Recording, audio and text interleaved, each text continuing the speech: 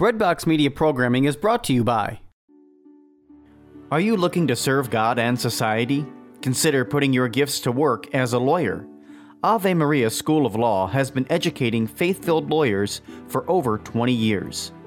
Ave Maria School of Law is committed to training lawyers to use law appropriately around the moral issues of our time. Visit avemarialaw.edu to learn more about integrating your faith with a law degree. This is Tim Staples of Catholic Answers. I'm excited to let you know that I also teach high school apologetics for homeschoolconnections.com, an online Catholic curriculum provider. There are also recorded independent learning courses at homeschoolconnections.com. Whether you take apologetics with me, literature with Joseph Pierce, or philosophy with Bill Donahue, or any of the other 400-plus courses with homeschoolconnections.com, it's a great way to get Catholic learning for your family. Good morning, Philip. Good morning, Ricardo. How is life? I'm doing well. And I have a question for you. Of everything you own that is not super expensive, what's the most precious object for you? It's a good question. Off the top of my head, I am not sure. I'm not real attached to things, and I have a lot of really nice things. I have fountain pens, and some of my favorite ones are actually old ones that are not that expensive, so maybe a few pens. But I don't know. I've got some photos of my great-grandparents whom I've never met, and I don't have a good answer for you. That was a great answer. Why wouldn't... What about you? I've discovered that when you ask this, you get to know a lot about the other person. In my case, it's an original of a Good Shepherd painting, and I cannot even pronounce the artist right now, but it has some value, but it's not for the value. I really like the painting. And then I once framed a picture of a series of houses in the Dominican Republic. They were painted in 3 different pastel colors. Mm-hmm. And I always thought it was a beautiful picture. And I have it hanging in my room, these 2 things. All right. So if there is a fire, that's the 2 things I would save. Yeah, it's a good question. I've actually thought about that. If there were a fire, what would I grab? And I'm not sure. That's another question. I think I would save my computer, though. Well, that's actually for me as well, except a lot of things are in the cloud, so I wouldn't need that. I remember when the cloud first came around that I did the opposite. I didn't trust it, so I would download pictures. Okay. Instead of trusting what's in the cloud, which is the way to go, as we know. Yeah. But I did it the other way around. I ended up losing those pictures because I lost the whole computer. Yeah. Anyway, here we are, 2 guys and a gospel. The one who would save his painting of the Good Shepherd is Father Ricardo Martin, and the pastor at Sacred Heart Parish in Racine, Wisconsin, and Vice Chancellor here in the Archdiocese of Milwaukee. And the one who would inhale a lot of smoke from deciding what to take, Father Philip Ugacki, and the pastor at Christ King and St. Bernard parishes in Wauwatosa, Wisconsin. We are gathering today to discuss the gospel for the feast that we traditionally have always called Corpus Christi. Mm-hmm. Now we say the solemnity of the most holy body and blood of Christ, but the name in Latin may be more familiar for many of our listeners. Similar to Ascension a few weeks ago, in many parts of the world, this is actually celebrated on Thursday, so it'd be like tomorrow, the day after we're recording. But in a lot of places, it's been moved to Sunday. I think in the United States, it's almost entirely on Sunday. Is that right? Not correct. Okay. I have something we call Chat with Father that we've done through the pandemic, Tuesdays and Fridays. And there is a person that connects from Philly. And in Philadelphia, she says that they celebrate both on the Thursday. Okay. I mean the Feast of the Ascension and Corpus Christi on Thursday. Okay. And she also told us that they do the same in Lincoln, Nebraska. Okay. In the Diocese of Lincoln. Well, here in Milwaukee, so it'll be on Sunday. So that's what we're going to read from. So I'll read the Gospel. So you're going to read from Mark's Gospel as we read this year, chapter 14, verses 12 to 16, and then we jump to 22 to 26, and you would know immediately what they are skipping. On the first day of the Feast of Unleavened Bread, when they sacrificed the Passover lamb, Jesus' disciples said to him, "Where do you want us to go and prepare for you to eat the Passover?" He sent 2 of his disciples and said to them, "Go into the city, and a man will meet you carrying a jar of water. Follow him. Wherever he enters, say to the master of the house, 'The teacher says, where is my guest room, where I may eat the Passover with my disciples?' Then he will show you a large upper room, furnished and ready. Make the preparations for us there." The disciples then went off, entered the city, and found it just as he had told them. And they prepared the Passover. While they were eating, he took bread, said the blessing, broke it, gave it to them, and said, "Take it, this is my body."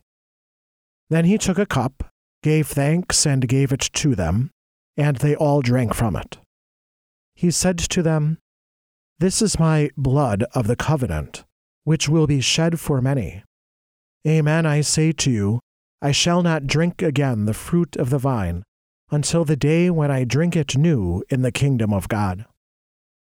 Then, after singing a hymn, they went out to the Mount of Olives. First of all, tell me what skipped there. I did not take a look. I think so we could recognize the reading as the reading that we read on the procession of the day of Palm Sunday. Is this the entrance into Jerusalem? Yes, I think that's what they're skipping. So, yeah, this is just one of two really important feasts now that kind of link us into ordinary time, where it's not about a saint or a particular person or an event, but about two very fundamental beliefs. And we're going to be looking at this coming Sunday, which is what? It's a special feast again. The solemnity of the most holy body and blood of Christ, traditionally known as Corpus Christi. So really a beautiful opportunity to reflect on the great gift of the Eucharist, but really the gift of Sunday. That's been kind of a focus, at least here in Milwaukee now, is just the gift of Sunday in a broader sense as well, that respect we show to the gift of Sunday. And of everything, it's a dogmatic feast, as you just said. And of all the dogmas are things that we are supposed to believe wholeheartedly, almost the canonical language, it really says that with all your heart, almost. And that's the one I have less of a problem to believe with. You know what I mean? It's absolutely true. I do believe that it's amazing to have this belief, that we really believe that when we come to Mass, that's the real presence of Christ. It's not some symbol, as we explain to children when they receive First Communion. It's not some symbol. It's not some analogy or metaphor of Jesus. We really believe that's Jesus. What I tend to tell the children for their First Communion Mass, we become what we receive, like that famous song. And so we can be the real presence of Christ to others. That's how I take the real presence of Christ, of the many ways we can pray.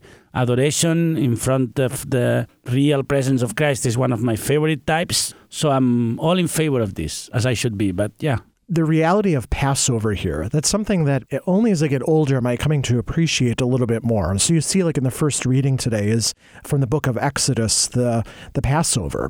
And it's by sacrificing a lamb. And what's interesting here is when you kind of understand that reality and where the disciples are coming from, what's happening here is as Jesus is talking about the Passover, these very detailed preparations here, they're expecting a lamb, and that's really the shock of this moment, the power of this moment, where he says, no, I'm going to be the one that's going to be sacrificed, really the Son of God. And there's something just so powerful, so important about that yeah, it's interesting and helpful to understand that Jewish concept of Passover, of sacrifice, and what that all means and why it's so important now, what Jesus is preparing to in this particular gospel. An element of the Jewish Passover also is that the acknowledgement of what God has done for us in the past. And it's very interesting also, that aspect is very interesting also, that Jesus is about to suffer. And yes, he will experience the resurrection, but we know that he will suffer. We will know that he will pray for that experience to be taken away from him if possible. So he's not looking forward to it. But it's a feast, a Jewish feast of acknowledging the salvific and presence of God and interventions of God in history. So I think it's great. Yeah. One thing that stands out for me, well, I should say two things. The first thing is the active preparation. It's a beautiful reminder to us of our active participation in the worship of the Lord in the Eucharist. That this is something where, we're just all actively participating, and you see that here. I think in all the preparation the disciples are asked to do, to really be involved in that, and we do that spiritually when we're present and by actively participating in other ways. But the other thing is, at the end, what do? It's just this great last line. Mm-hmm. They went out singing a hymn. It was so neat. They went out singing a hymn to the Mount of Olives, and just a beautiful moment of, I don't know if it's rejoicing or sadness or, there's something emotional that perhaps is attached to that as they now are heading to the Last Supper and then to Good Friday, really, at this moment.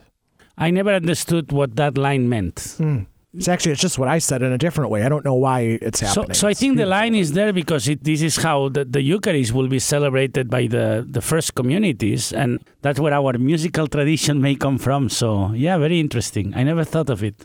Anything else? Beautiful celebration, and maybe this is a naive thought, but I always admire the way children approach First Communion, and I wish we adults, I suppose we must do it, but I'm not sure we have this unbelievable excitement that children show. And I wish we would feel it again. I think one of the things we lost during the pandemic was you remember all those months that we celebrated Mass without a congregation, or there was a limit of 10 people, and it was ridiculous, right? To celebrate Mass to an empty church and preaching to an empty church. And how many people have told me that they missed the actual reception of communion. And hopefully we'll go back to giving it under two species soon. And I think that will be one of the marks that we are back to what we were doing. And maybe better off, because now we know how much we missed it. I agree. So what a beautiful celebration this weekend to reflect on that. In fact, this is just a year after, at least in Milwaukee, we started public celebrations. Mm-hmm. So just a good reflection on what we could lose and to give thanks for the great gift of the Eucharist. I think that's pretty enough for me. Yeah, I think that's good. I think we'll look forward to next week, and then we should be good. Very good. All right, take care. See you.